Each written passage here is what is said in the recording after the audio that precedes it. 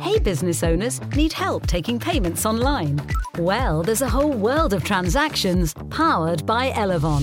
Whether it's through payment accepting, customer connecting, real-time reporting, round-the-clock supporting, fraud detecting or business protecting. Elevon supports all payments for your business. To get started, visit elevon.ie. Elevon, your world of payments. Elevon Financial Services DAC trading as Elevon Merchant Services is regulated by the Central Bank of Ireland. The Big Tech Show brought to you by Elevon. Elevon makes payment taking simple, freeing you up to focus on your business. You take on the world, they'll take care of the payments. See elevon.ie for more.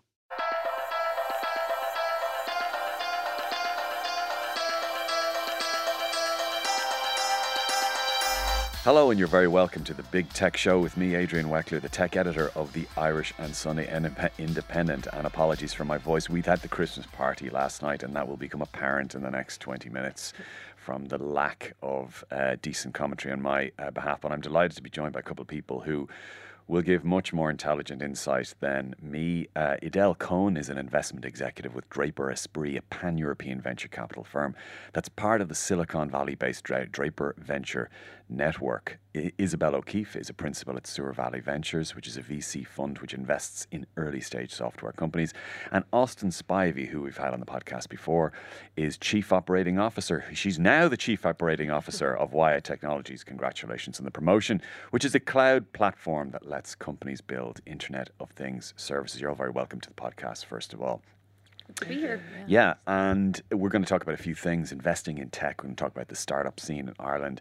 We're going to talk a little bit about diversity as well. In fact, I'm going to start on that because some venture capital figures were out during the week from the Irish Venture Capital Association. I've written about this before, and whenever these figures come out, I go through all of the companies that received venture funding, and it's a tortuous thing, but I literally create a file to find out how many of them have female founders or senior female executives, and very, very, very few of them do. And the ones that do, the companies that have received venture funding tend to get a fraction of the funding that all male founder companies get. Now, we can talk about why that is, but it's always interesting to me that is the case. I did a piece a few months ago looking at these figures, and I calculated that around 1% of the available venture capital at that time during the year, it was €310 million at the time, the new figures have since been updated, went to firms founded or co-founded. So there just one female on the founding team by a woman. And the reasons for this, when I ask a lot of male investors or older investors in particular, I get things like, there aren't enough women in tech courses in college, or I'd happily invest in a female pitch, but I just don't see any, or women don't pitch aggressively enough, or women are risk averse. Or the best one, which is, women just don't have enough experience. Do any of you have any insights into this? I'm always asking this question. I always get kind of different answers. But does anyone have any idea as to, why this is happening, or what we can do to improve it? Well, yeah, Adrian, I think personally, I think obviously it stems initially from education and kind of the amount of females going into STEM courses throughout universities. So I think that's kind of the seeding point as to kind of the availability of female, founders or co-founders or women working as software engineers. I think recently LinkedIn published some results saying that of all software engineers, only 28% were female. So I think that, it's like a pipeline. So say, as a venture capitalist, you look at a deal pipeline, there's actually a pipeline when it comes to the amount of women or females coming into kind of tech. But if 28% of the startups that were getting funded were female founded, that would be amazing. Yeah. You know what I mean? It would indeed. But I think also what you have from an investor perspective is you've fewer female investors. And I think in order for the kind of that to change, there does need to be more female investors and encouragement of female investors. I looked up your website, and you're a principal now at Sir Valley Ventures and Barry Downs, right? Yeah.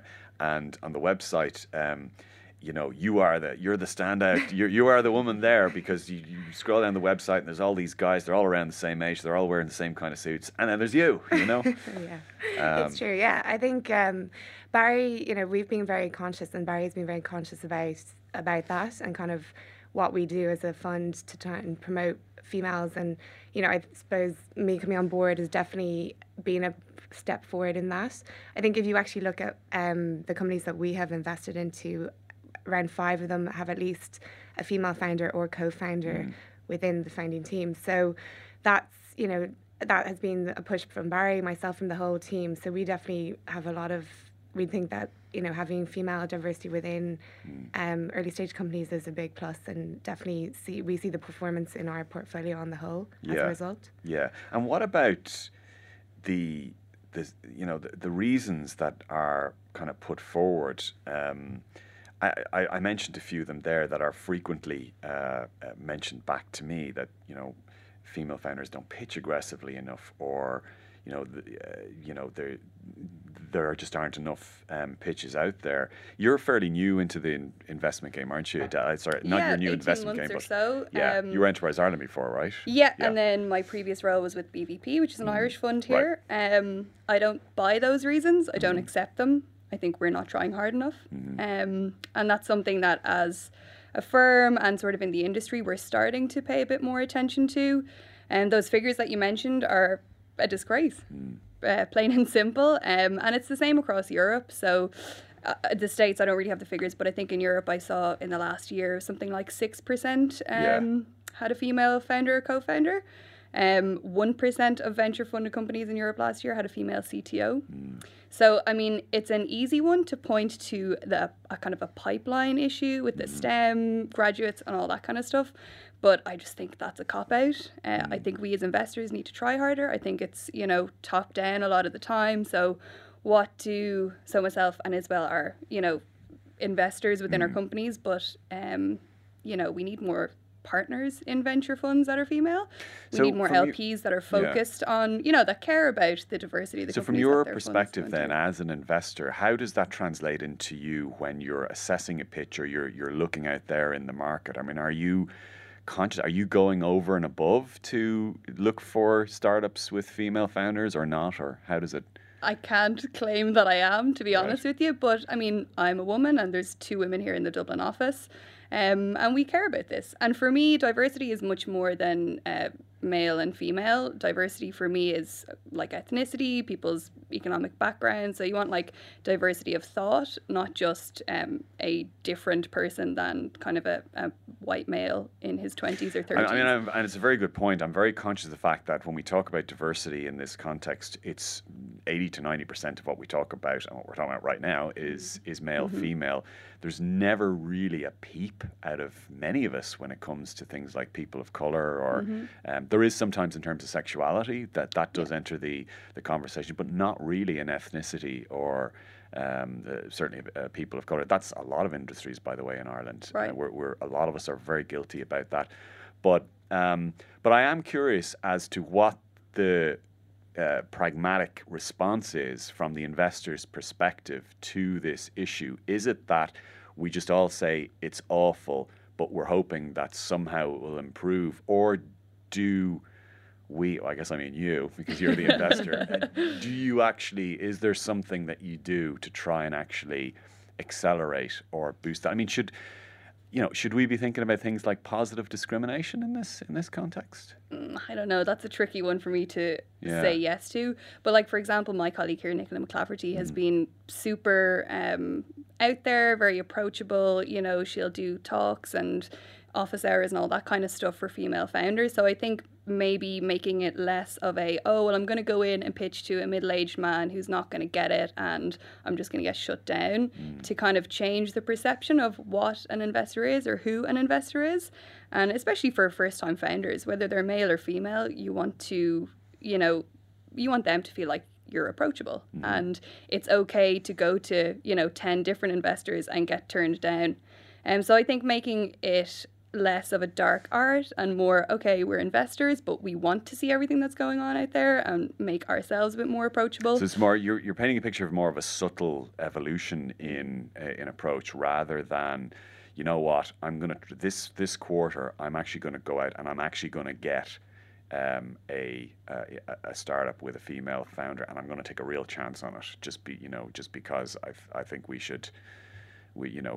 I think it needs to be done. Yeah, well, I mean, the process is a bit more more stringent than that. But yeah, I mean, that's not a bad idea to kind of set ourselves a target and make sure that we're doing, because we set ourselves other targets. Why wouldn't we do it to make sure that we're meeting diverse teams more frequently? I think also there's an argument to look at other ecosystems. So maybe ones where there's bigger ones. So like in the UK, for instance, there's a group called Diversity VC, and it's, I know one of the kind of investment partners in there, Francesca Check-Warner.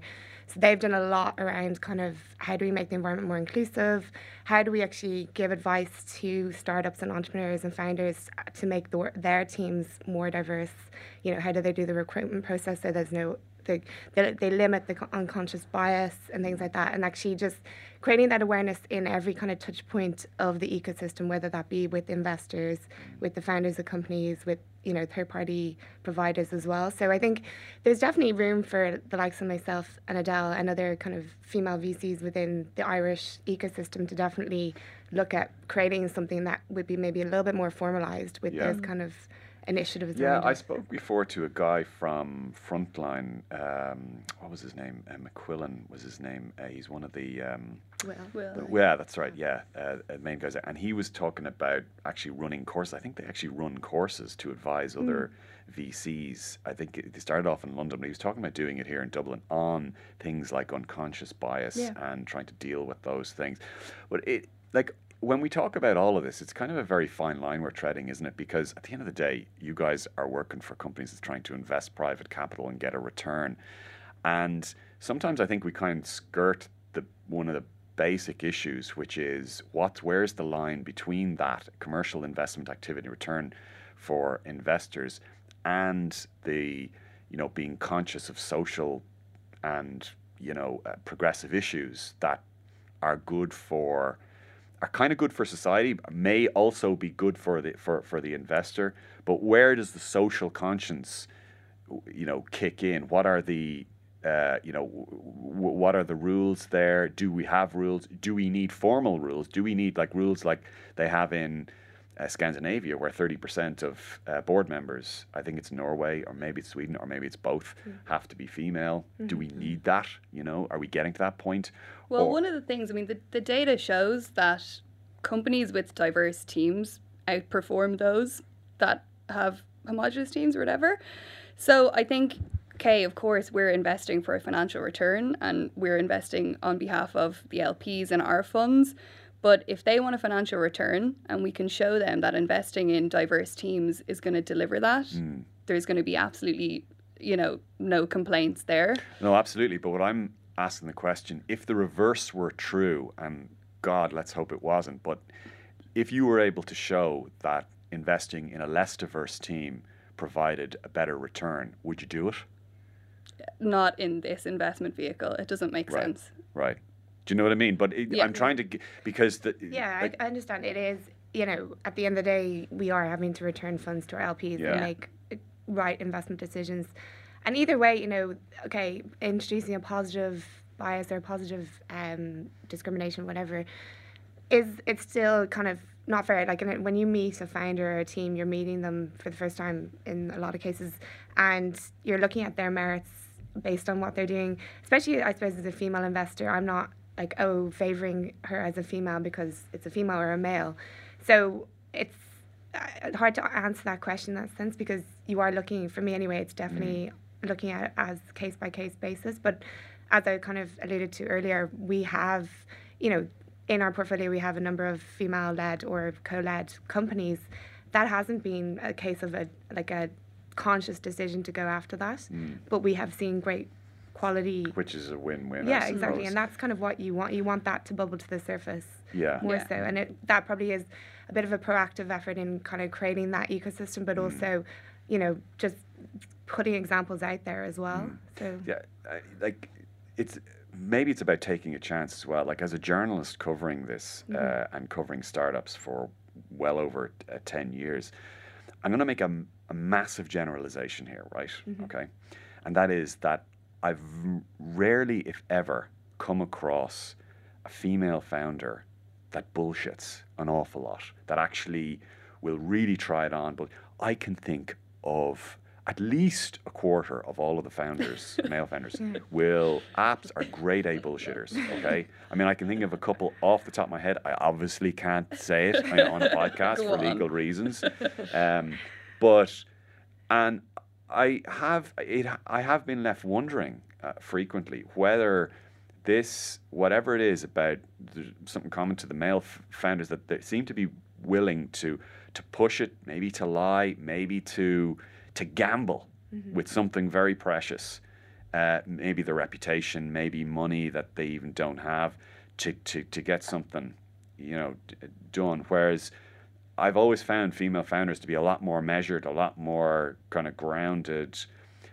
Believe me, I don't mean this as a negative thing in terms. I'm not saying it as a negative thing in terms of the female founder, but I just wonder: is there a cultural thing there, or something that pushes that seems to reward bullshitters? What do you think, Austin?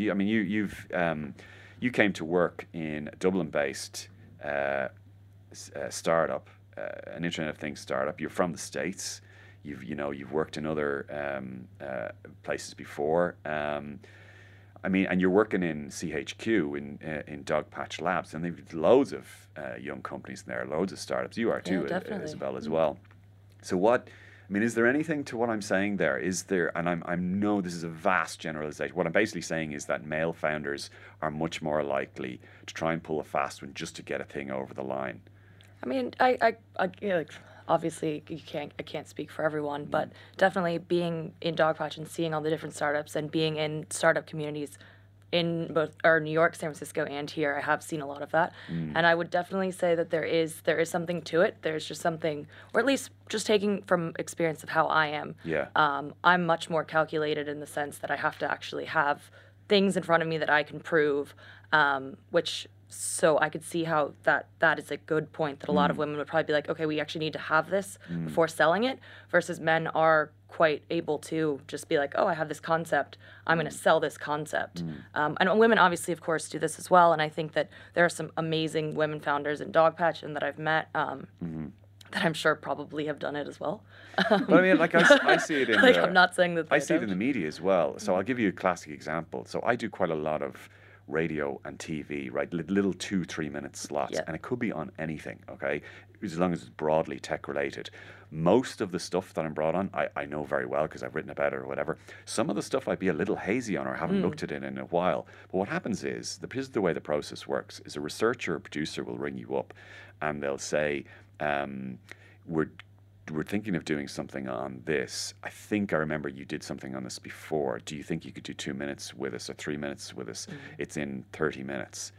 And even though I haven't directly looked at it in the last, I kind of know it, but I'm pretty sure I can go and have enough for 2 minutes. So I always say yes. Now, I can't tell you the number of conversations I've had with, I have to say, with female colleagues in particular, who I find are slightly more, as you say, they're more sensible. Like my wife, for example, is a journalist, and her default answer would be something a little bit closer to, I'm not an expert in this. I haven't studied it in full recently, so I may not be the absolute best person, so I better pass on this. And what happens is when she does that, is that basically allows people like me to come in, because they'll ring me next. I'll go, yeah, sure. And then I get the gig. Do you know what I mean? Yeah.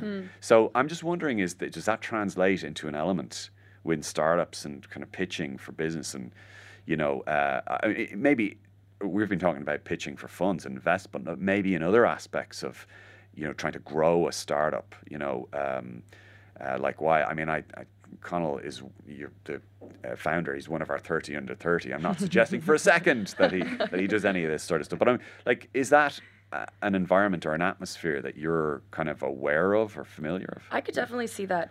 I personally haven't experienced it firsthand, but I can definitely see that being a huge kind of issue wherein women are not feeling empowered enough, so they're passing on things lacking that empowerment, and so that's something that we really need to kind of focus on and do. And to your points earlier, the kind of concept of if you're feel like you're pitching to all of these like tied up, laced up males of one age who are kind of set in their ways, it feels very daunting versus if you come in with other women, people your age, and people that are saying like, hey, you know what, let's see what you got. And that's kind of an environment that allows for women and men and everyone, obviously, to kind of feel more welcome. And I think that does translate quite a lot because for me, like that would be a very daunting scenario versus if I'm coming in and pitching to people who seem interested, are open-minded, and really kind of wanting that diversity, then that gives me the kind of confidence to be like, yeah, no, I can totally do this. I've got it. And I think that's the kind of what we need to do, and we constantly,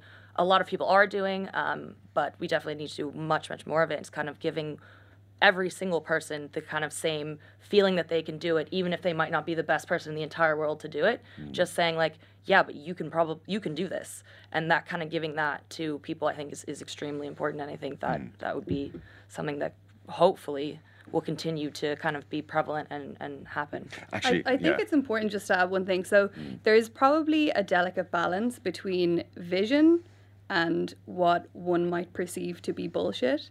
So if I am a startup founder, I need to convince my potential investors and my potential customers that my vision is worth their backing.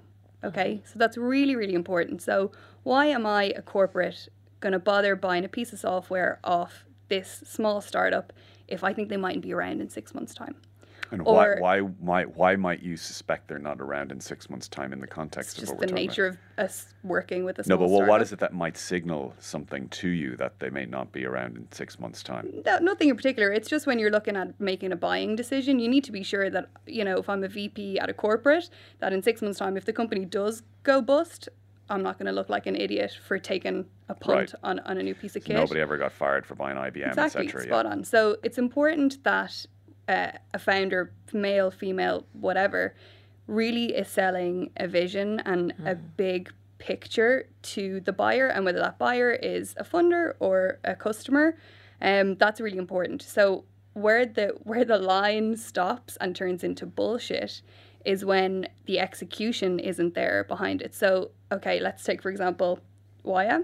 So you are a company with, I hope, a visionary CEO, and then there's an excellent COO to make sure that shit gets done. So that's really important. Where it turns from vision into bullshit is when there's no execution there. And maybe you're right, maybe more males tend to err on the side of, we'll figure it out once they believe me and buy the vision or whatever. But we want to be sold on something that's bigger than what you have today, because that's what you're investing in, or that's what you're investing your resources in, you know, if you're a customer or whatever. Right, definitely. Yeah. And I think, you know, it kind of transcends, like I've definitely felt throughout my career at points where I'm like, I like to know exactly what I'm doing, what I'm saying.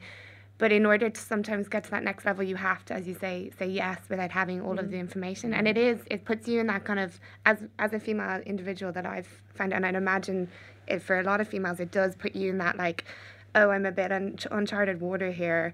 But you kind of need to just push yourself to get to that point. And I think, you know, there's been a lot of studies written around how, you know, even women going for jobs, if they can't do more than 50% of the CV, they won't apply, versus a male will, you know. That's what I'm talking about. Yeah, exactly. He'll be like, okay, look, I can learn on the job. You know, this is, and just go for it, and, you know, turn up to the interview and just be super confident. So it is a really interesting dynamic, and it's really, I don't know, and then the kind of flip side of it, when sometimes I do see some female founders, and actually Anna Dell will kind of sympathise with this. It is, sometimes you see some founders who, especially females, who are a bit more less like bullish on what they're doing, and they're a bit more controlled. They've got all their ducks in a row. You're like, wow.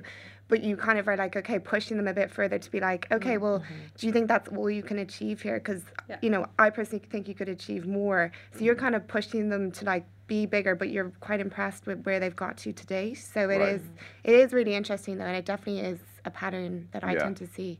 the only just to row back on a statement I made earlier, and I'll row back to qualify, the only sort of grade A bullshitter that I'm aware of in the female space, and I can name her because the New York Times and Washington Post and all the rest of it is kind of infamy, was the Theranos co-founder Elizabeth Holmes. So that and there's a movie being made about that now with Jennifer Lawrence starring, and that was essentially a situation where she claimed to have invented blood tests that just needed a single drop of blood, but it was false. A lot of it was fabricated. That there's a lot around that, but other than that, I mean, I could tell you stories about like well-known founders now, and the stories they cocked up, and the stories when they were looking. Now, partially they were looking for press, and I understand it's kind of fair game. There is an element of a game there, you know, but the stories that were cocked up was and then. Kind of afterwards, a couple of months later, I'd meet them and I'd say, "Do you remember that thing you were trying to flog a few months ago?" Sure, they'd laugh, they'd just chuckle, they just laughed, you know. Sure, who cares? Like a sort of not quite at Donald Trump level, but you know, that kind of idea of, sure, who cares? Sure, that's the way it goes. What else did I want to talk about? We could talk about that all day. There is one last thing, and that when I say the figures in terms of investment are really poor towards female-founded companies, they are. There is an exception. It's Enterprise Ireland. Enterprise Ireland, if you ask them, they will say that roughly a third of the grants that they give out are to female entrepreneurs. Now, but I have to say, to me, that comes with a big qualifier. I don't know what your view on this would be, Adele, but I think that because it's public money, A, and B, because the grant sizes are generally very, very small. I mean, it's typically, 50 grand or whatever. It's typically a seed fund. That's very, very different from a private market demand. It's not reflective of what's going on in the private economy. Although it could be said that by giving that 50 grand out, that it's a good leg up and it can be a really, really important starting step, etc. But I just wanted to get that in there because I know Enterprise Ireland have come back to me once or twice saying, listen, stop saying that no money goes to female founders because actually there is some money going to female founders. But I would just say that it's just very, very small. Yeah, but I think that's a good example. You touched on earlier, are we just going to keep doing the same thing and hope for a different outcome? I think EI has done a phenomenal job in recognising a problem and looking at the causes of it in Ireland. So yes, the investment size might be small, but what they're trying to achieve through the Female Founders Programme and what they have achieved actually to date has been absolutely phenomenal. They took a look and they've uncovered some serious gems that may not have been uncovered otherwise.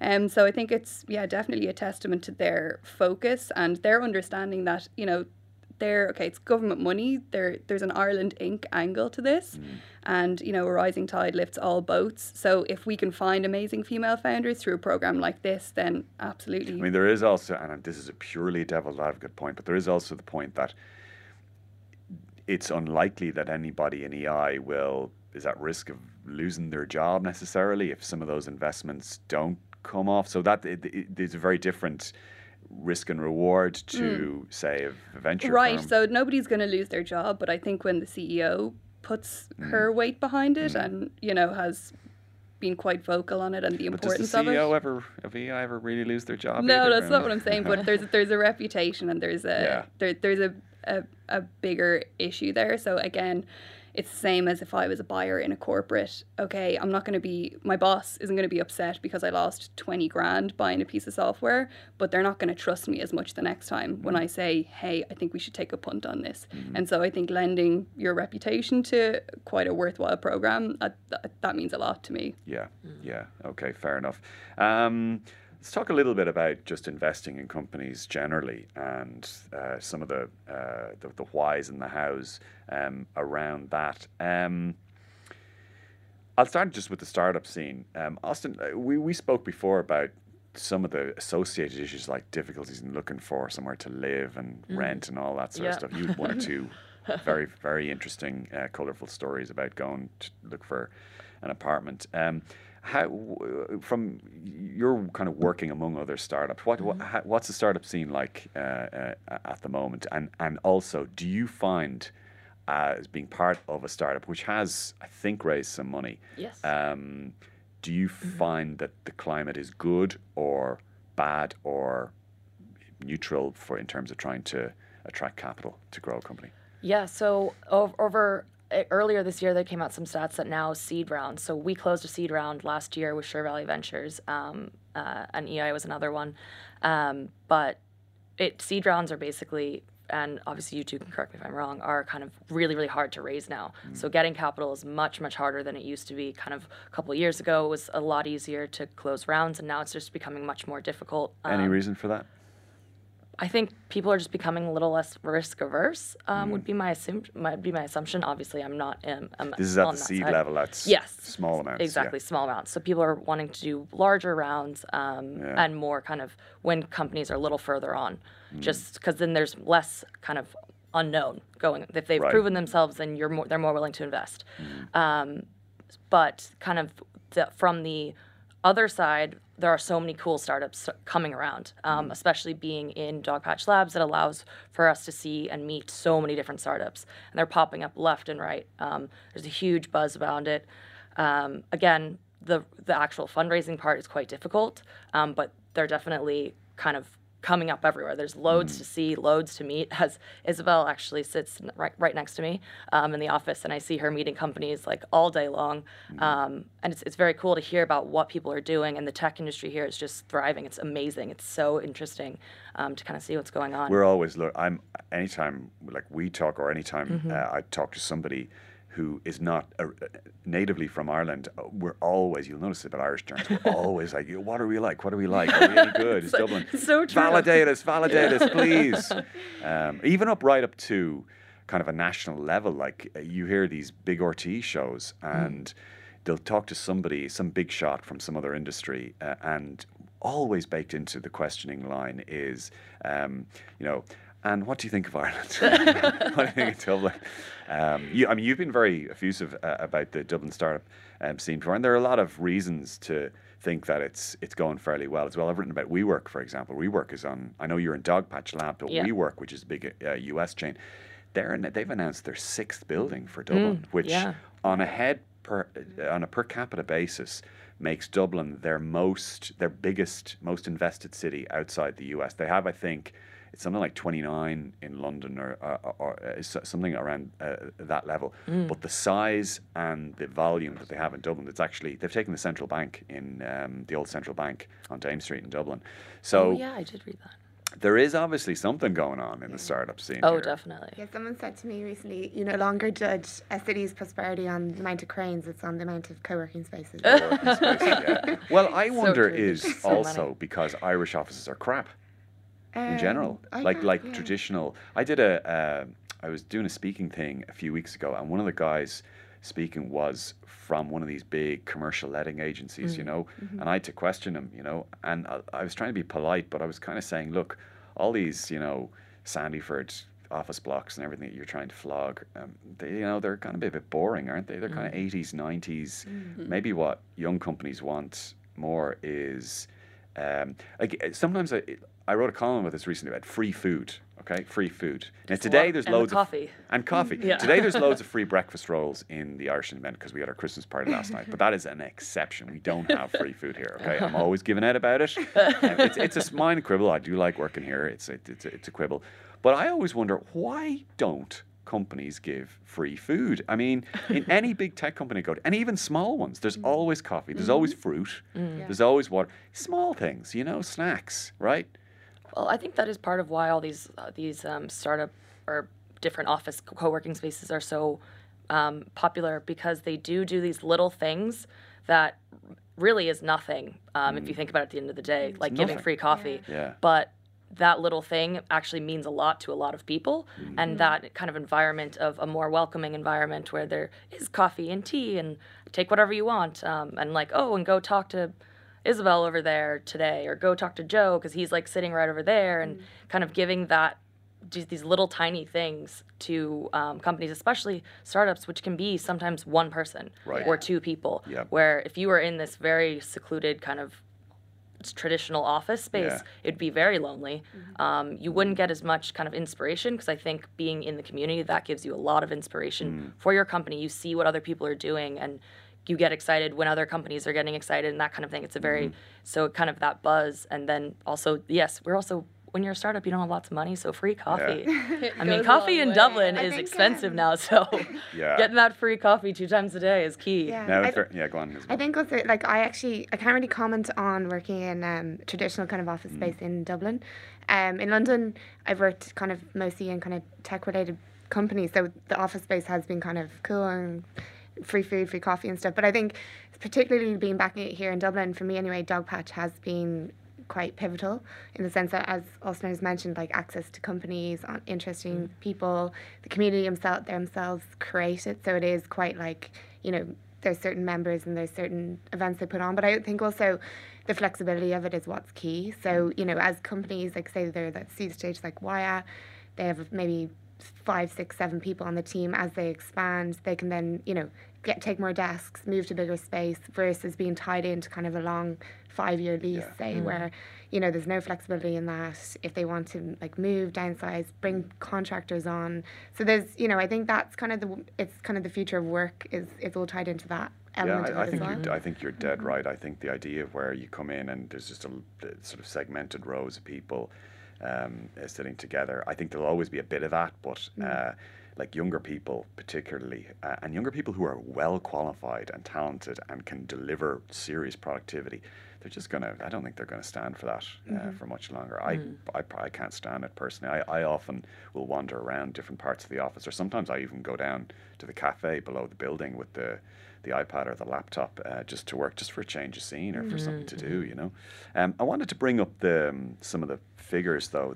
I mentioned the Irish Venture Capital Association, and they came out with new figures this week, and they show that for the first time actually in ages, venture funding in Ireland is actually down. You alluded to this, to seed funding a minute ago, Austin. But Adele, I wanted to ask you about this. It's down between 1/3 and half on the same time last year, and seed funding's down as well. And there appear to be some other macro issues going on in the background as well that are contributing towards this. I've often heard venture partners complaining about the investing environment, infrastructure, with not being able to get money from insurance sector and other stuff like that. Is there something going on there, or is there any explainable? I think you know more than I do because I haven't seen those figures. I'm surprised at that, to be honest with you. As far as I'm concerned, and Isabel, you might chime in if you'd like. I think this is a great time for companies to be raising capital, and I have not seen any slowdown, you know, in terms of the pitches that we're getting in and the interest. So I'm very surprised by that. So funding was down in terms of number of deals and capital invested? So volume and amount, yeah. Okay. So volume and amount. Now, look, there sometimes you could, like in Ireland every year, there's always, certainly in recent years, there have always been 2 or 3 deals that have been like, you know, 70, 80 million, like AMCS down in Limerick or Intercom in Dublin, or you know, which really skew the figures, because you are talking between 700 and 900 million usually per year. So 2 or 3 of those deals can be a quarter of the entire. And other than Intercom, I don't think there's been any gargantuan mammoth deals in 2018. No. But I was surprised by the seed figures. The seed figures down 13%, and I'm wondering, is it that you know, investors are just looking to invest a little bit more on things that they might get a better return? Is it that investors have more money, there's more sovereign money sloshing around, and they just have more money to spend, and so that's why seed is declining?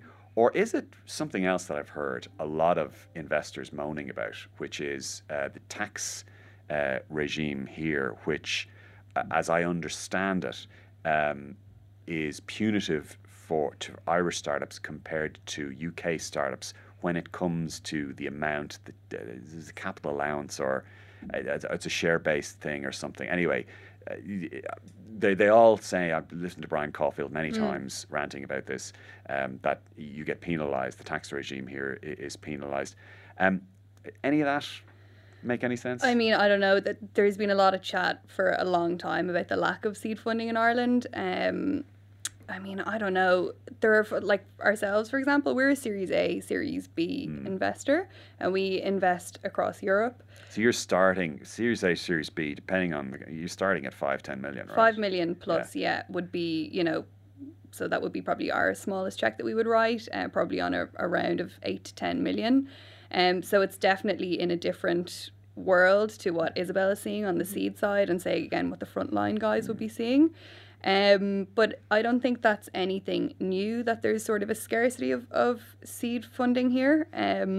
Like if you take a step back maybe to like pre-seed and see what's going on there. So like, you know, there's the H-band, the Angel Network, which is, you know, they're doing a lot of deals. Size-wise, they're probably pretty small check sizes. Yeah. There's some EIS funds going on as well, which is what the fund I was with prior to this, BVP. They're in that space. So I don't know, I feel like there's money for, and friends and family rounds, high net worth, private. So I think that there's like, it's easy, quote unquote, to raise kind of a pre-seed round, like a few $100K for a company to get from, you know, point A to like point A, point 1. And then when they go to raise their seed, I have seen this, you know, companies just can't seem to find investors because there's only a few. And like, we're a small market. Right. So I don't, you know, there's some things that are a little bit out of our control in that space. But macro wise, like there's a lot of capital out there at the moment. So there's bigger like funds or firms are raising much larger funds. And it's just like, if you have 200 million to invest in a 3-year period, it's very hard to get that capital out the door if you're writing checks for 500K. Right. So that's a little bit to do with that, I think, but that's only kind of my own musing on the point. But Well, yeah, I mean, it's a great time for companies to raise money. I do also think there's very much a distinct difference in risk appetite in different regions. So seed in the US versus seed in Ireland or UK is very different. So typically a seed round in the US, an investor will invest into a company with a PowerPoint. And that's, the risk appetite is just, there's more capital, there's more propensity to take risks, particularly in Silicon Valley. Just because I suppose, you know, the ecosystem that exists there, you've serial, you know, you might meet a serial entrepreneur who's exited their business, started something new. So I think that probably is what you'll see, I mean, us being a seed fund as well. And we do, you know, we're seed, but we probably are mid to later stage seed in the sense that we will look for, we've kind of have a two-pronged approach, looking for either really, really deep tech companies whereby, you know, that technology is game-changing, where, you know, we've done enough DD on it that we know that we're willing to kind of take a bit more risk. On the other side of the coin, we will look for a bit more traction, product in market, which is harder because I think, you know, the ecosystem at pre-seed, from what I've seen being relatively new on the ground here, is very plentiful here. You have NGRC, you have Enterprise Ireland, you have various different ways in which pre-seed companies can access capital, but there's just that little bit of a gap between that pre-seed and getting to that seed. So I definitely do see how some companies might say that, and it is hard, but at the same time, you know, there are good seed funds that are out there, are investing in a lot of companies, bringing them to that next level. So it's a hard one to answer, and it's, you know, there's a lot of combination. What's of the factors. natural relationship like between a company you're investing in and as I'm sitting here, I'm talking equally to you, Isabel, and to you, Austin. I'm talking between the two of you. And because you both basically sit beside each other, and by the way, you were both invited onto this podcast independently. But if I was sitting, is this the correct analogy? If I was sitting next to my editor or the chief executive all day, I might get a bit sort of intimidated or freaked out. Or is there any sense? Is that a completely wrong analogy? I mean, I can see how you'd make that. It is an interesting, like, we are very fortunate. So a huge thing when companies are taking on investment, that I think you hear these horror stories about how investors are just so awful or this or that. So it's really important that you actually work with them and make sure that you guys have the same ideals, you have the same goals, you have the same kind of concept of where you want the company to go and where they want the company to go. It's really important that they're in line. And we are fortunate enough that Sure Valley we work very, very well with them. So our relationship with them, because of the fact that it was built on this good relationship and they all want Wyatt, we all want Wyatt to go to the same place and do the same kind of thing. Because of that, we don't actually have that kind of relationship, because it's very much built on, hey, like, here's what we're doing, here's how it's going. And there's just that very open relationship, which we're very, very fortunate to have, and would highly recommend it to anyone who's going to get investors to get that style or that kind of partnership where it's not someone who's looking over your shoulder at all times. They're there to kind of support you, and you're there to deliver. But their whole goal is to do whatever they can to make Waya as successful as possible. And so, I mean, at least from my perspective, it's fantastic. I think, you know, your goals are aligned. The end game is the end game, and it's on either, each person has a different priority, but at the same time, you're finding ways, how can we both work together as a team to get you guys there? You know, from an investor perspective, obviously capital is, you know, the initial starting point, but it's also, you know, who can we bring in to help you? Who can we introduce you to like get you that sale? Build the product better, you know. So ultimately, obviously there are tough conversations that are had at some various points along the relationship. I think seed is different also because seed is very much, you're building the team, you're building out the scaling the company a bit more. I think it's, you know, later stages where the more difficult conversations happen. But we definitely, that's kind of the approach that we adopt. I was in London at a board meeting yesterday for another company that we sit on, and similar, it was a very, you know, collaborative meeting, really interested in how they're progressing. It's kind of, it's very standoff approach as well. So this is the opposite to what I've learned from Silicon Valley, by the way. You're painting a kind of utopian picture here. Breaking the mold. Very, very different, that's for sure. Yeah. So listen, on that happy note, I think we've had a great chat here. We are going to, I think, leave it at that because I think we're out of time. But I would like my sincere thanks to Adele Cohn from Draper Esprit, to Isabel O'Keefe from a principal at Sure Value Ventures, and to Austin Spivey, Chief Operating Officer of Waya Technologies. So, folks, we'll be back at the same time next week. I'm going to say Happy Christmas now because we're all in on Christmas right now. And we had our Christmas party last night. We will have more episodes before Christmas. But anyway, Happy Christmas from me, Adrian Weckler, the tech editor of the Irish and Sunday Independent. Bye-bye.